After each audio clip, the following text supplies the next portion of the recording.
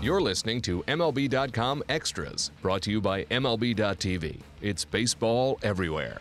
April is in the books as we turn the corner to May, and we're talking some Pirates baseball today on this Monday, May 2nd, with Pirates reporter Adam Berry. Adam, thank you so much for the time. And Adam, yesterday it seemed like a seventh straight win was in the cards. John Jaso, 2 outs in the ninth, game-tying home run, very dramatic to eventually send the game into extras, but a win not in the cards. They fell in 11, 6-5. But I think the biggest takeaway for the Pirates from yesterday's game, despite the loss, has got to be Jeff Locke. 7 strong innings, and he's really put together quality back-to-back outstanding starts after 2 kind of brutal outings in a row in mid-April. Seems like he's kind of really turning a corner now. Yeah, that's huge for the Pirates if they can get him on any sort of track. You know, he doesn't have to be perfect. He doesn't have to throw 6 or 7 shutout innings, but what he's done the last 2 times out, you know, quality starts is basically all they want from him. He looked good. Yesterday he had the 1 rough inning that got away from him. Defense, including his own defense, didn't really do him any favors. But it was good to see that from Jeff. He was more efficient. The funny thing about him is he's actually better when he works against a pitcher that is working quick, is getting on and off the mound and sending him back out there. I don't know if it's because he has less time to think. It gets him in a similar kind of quick working tempo, but you've seen that happen where once he kind of, you know, gets the ball back and throws it, he's at his best. His breaking ball was a little better. I think he changed the grip on that yesterday, which was kind of throwing the Reds hitters off balance. Changeup was good. Fastball location was good. If they can get that from Jeff Locke, you know, every time he goes out there, they really couldn't be happier. And would you say, you know, a guy like Jeff Locke, whenever you look at a rotation for most teams, you've got your 2 guys at the top, maybe 3 if you're lucky, that are, you know, not locks, but you know what you're going to get from them every 5th day. You've got the guys at the back end of that rotation where you know you're going to get some inconsistency, and you just hope that they're more good than bad. Then you've got those guys in the middle, a number 3, maybe a number 4, like Jeff Locke is for this team. Is he the biggest X factor for the staff with regards to the overall success of this team? I'd say him or John Neese. And really, you could probably lump Juan Nicasio in that category as well. You know what you're going to get from Garrett Cole. I think Francisco Liriano is finally back on track where you know you're going to get good quality performances from him. I think Neese, Nicasio, and Locke are just a little more up in the air at this point. Nicasio's had some really great starts. He's had some kind of mediocre ones, and he's had a bad one.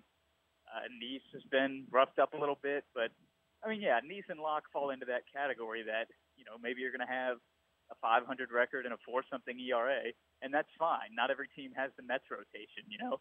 Not every team can trot out 4 or 5 aces. So, yeah, it's just about giving the team a chance to win, as kind of cliche as that sounds, and Jeff Locke is perfectly capable of doing that if he becomes a little more consistent.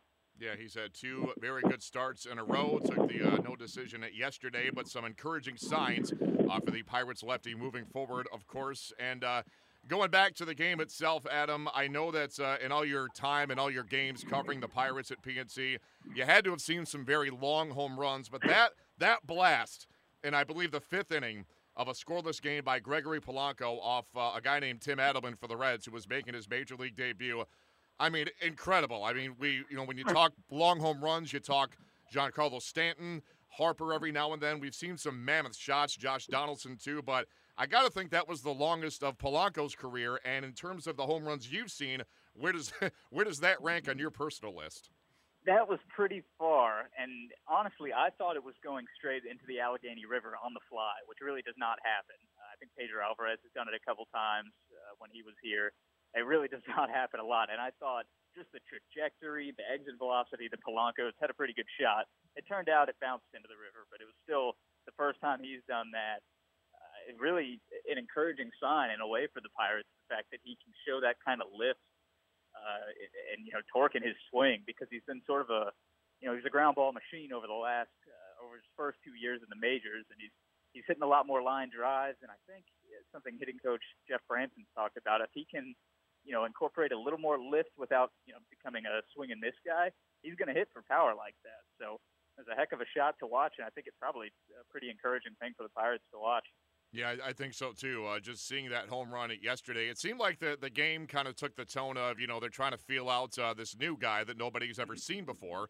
Obviously making his major league debut, and the Reds' Tim Adelman pitched well into the fifth. Pitched well, period. I think 6 innings, 2 runs. But for Polanco to have that shot off him really energized the crowd, gave the Pirates a 1-0 lead. They could not finish the deal as they lose for the first time in 7 games, 6-5 the final in 11. Adam, on the other side of the coin, though, a not-so-good development from yesterday's game. The defense, or lack thereof, more accurately, the Pirates on the year entering tonight. They've made 20 errors on the season, and 20% of that total was reached in one game. So they made 4 errors out of 20 in one 9-inning game. The Bucs defensively this season kind of middle of the pack. Is this a cause for concern, the 4 miscues yesterday, or was it just one of those days, as the saying goes? Yeah, I think it was more one of those days, but it's funny. There were 4 errors and then a couple more bad plays that obviously didn't go down as errors. The ball, the last one that got over Polanco's head, I think if anything, you might say that was a little bit of cause for concern, the fact that 2 balls got past Polanco in right field. He even came out after the game and said it was partly a product of the fact that the outfielders are playing shallower this year, which is something that we've talked about. And I know Mike Petriello, our StatCast and Data Wiz has done a lot of work on that. And Polanco said, yeah, he's still having to adjust coming back on balls, or reading from the 15, 20 feet in closer that he is. So it's something that's going to be a process. He doesn't see the ball as well during day games off of the bat. So it's kind of a fluky thing the way it all conspired yesterday. But this is still a pretty good, if not very good, defensive team that we've seen so far this season. As Hurdle says, even when they have errors, they're typically making good plays. It's the fact that they're getting the balls they shouldn't and just not converting them into outs. So mostly just kind of a fluky, one of those days type thing. Is there a sense that when Jung Ho Kang gets back and gets healthy and gets back in the lineup every day, that's going to create a more favorable domino effect defensively in the infield once he gets healthy? I think so. I mean, David Freese has actually been pretty good at third. He's made some errors, missed a couple of balls, and it's also kind of going to be interesting to see where Jung Ho is at physically when he comes back. The Pirates are already kind of throwing up the warning sign that he's not going to play every day. Neil Huntington said on the radio yesterday he's going to start off playing 2 games out of 3, and then you'll see David Freese at third every third day. So, I mean, the potential to have a better rested Freese, Jung Ho not being quite worn down, I think it's just good for the team in general. It's going to have, ideally, the best out of each of those 2 guys. So I think Jung Ho will help stabilize some things at third base. You saw last year when he was at his best, he was an above-average defensive third baseman. So, yeah, I mean, there's really a lot to like at every position. The ones you'd worry about were first and second, and Josh Harrison's been great defensively at second base, and John Jaso, the fact that we haven't talked about him being bad really kind of speaks volumes about how well he's handled that transition. Yeah, that's been a very pleasant development, and Jay Hay got his first home run of the season over the weekend, so maybe his power is starting to come back around. On that topic, I'm curious, you're on Twitter and you see fan reactions on social media. What are Pirates fans' reactions right now to what Neil Walker is doing with the Mets so far? I think the guy, if he doesn't lead the majors in home runs, he's right up there, like maybe 1 or 2 behind Trevor Story and Bryce Harper and guys like that. Yeah, that's kind of complicated, if only because Neil Walker, in addition to being a Pirate, is from Pittsburgh. Fans here love the guy. He's a local hometown hero. Played so well for this team. Didn't really want to leave, but they had to trade him, partly for financial reasons also, but mostly just to get another pitcher in John Neese, because they thought they could handle the infield situation without him. So, yeah, I mean, it's tough, especially with this team not hitting a ton of home runs. There's a lot of, Neil is maybe going to out-homer this whole team or something like that. But Walker will cool down at some point. I don't think he's going to break Barry Bonds' record. And I think the fact that you've seen some encouraging defense from Harrison kind of eases some fans' concerns. Overall, they've probably been maybe equally as valuable. It's just that Walker is doing it with his bat. Harrison's doing it with a high average, pretty good on-base percentage, and really good defense at second. Yeah, and like you said, I think Barry Bonds is safe. The 73 home runs, I don't think Walker is going to challenge that. But still a very nice April. He had 9 home runs. He's a very nice fit in that Mets lineup. And but like you said, Jay Hay's been great with the glove. Maybe the bats, in terms of power, is starting to come around a little bit. And things, in the end, should even out. We'll see how that develops. Adam, to begin to wrap up here, nice write-up you had recently on Matt Joyce. Just 10 at-bats this past week, but he made the most of those. 6 hits in the 10 at-bats, 3 for extra bags, 2 of those 3 for home runs. Kind of talk about his offseason journey, because I think, quite frankly, he was embarrassed by his 2015 season. This is a veteran who's been around the block, and he put in a lot of hard work, and he's reaping the benefits so far. Yeah, and I covered Matt in Tampa, and he was an all-star one year, really good left-handed bat against right-handed pitching. Got traded to the Angels before last season, and they were pretty clearly counting on him to be something in left field for them, an everyday guy maybe. And he put together by far the worst season of his career. He hit 180-something. He was, like you said, I think kind of embarrassed by that. And he put in the work more so than you'll see a lot of veterans do over the offseason. He spent 5 weeks in the Dominican Republic playing winter ball. He worked with 2 independent swing coaches, guys who have helped, one who helped J.D. Martinez and one who helped Josh Donaldson. He watched a lot of tape. He watched, his own swing, other guys' swings that he liked, and then came into spring training, and as Clint Hurdle kind of pointed out, he was looking for a guaranteed major league job, and he picked a team with a star-studded outfield where there was clearly not a spot for him to start. So he went in and found a bench role and competed for it and won it in spring training. Came in, and he's looked like his old self, if not better. And I think Joyce kind of goes with, as his confidence goes, so does his hitting. He's in a really confident place right now.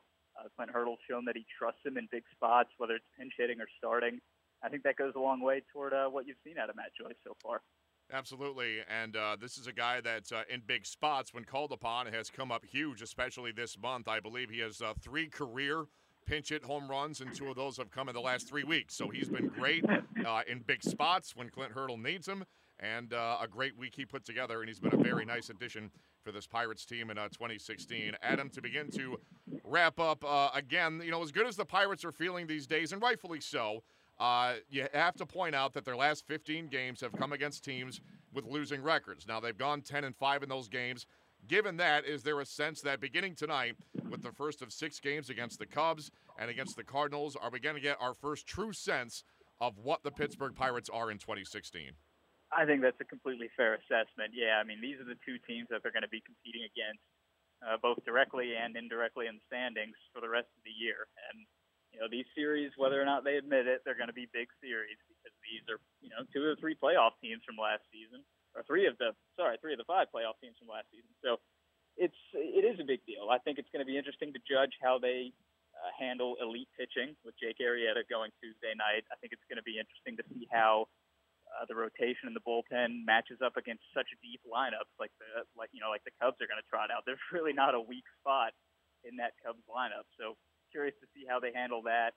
The Cardinals, I think they caught them at a pretty bad time the first series of the year, heading into Busch Stadium, where they've had some trouble over the last couple of years. Those games are always going to be contested and really tight. So I think this week will show us a lot about the team. I don't think there's need to overreact if they go 1-5 or 2-4 or anything like that, nor if they go 4-2 or 5-1 or whatever. Is it fair to say that they're better than either team? But it's just an interesting litmus test this time of the year. The rosters are starting to settle in, starting to get a better sense of who the teams are. And I think we'll know even more by the time this week's over. Adam, it is always a pleasure. That is Pirates reporter Adam Berry joining us here on this Monday, May 2nd. We'll do it again next week for sure. In the meantime, Matt Waymire signing off for MLB.com Extras, Pittsburgh Pirates. MLB.tv Premium, the #1 live streaming sports service, is celebrating 13 years. Watch every out-of-market regular season game live or on demand in true HD. Real-time highlights, live look-ins, pitch tracking widget, and more. MLB.tv Premium includes a free At-Bat 15 subscription. Watch live baseball on over 400 mobile and connected devices. Watch at home, in the office, or on the go every night on every device. Blackout and other restrictions apply. Visit MLB.tv for details.